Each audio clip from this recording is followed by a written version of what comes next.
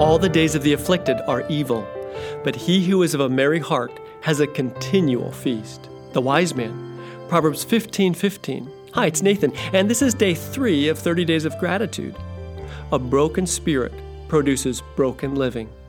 An ever-deepening pile of poor decisions, downward spiraling relationships, hair-triggered tempers, fermenting bitterness. In short, a life filled with seemingly endless trouble.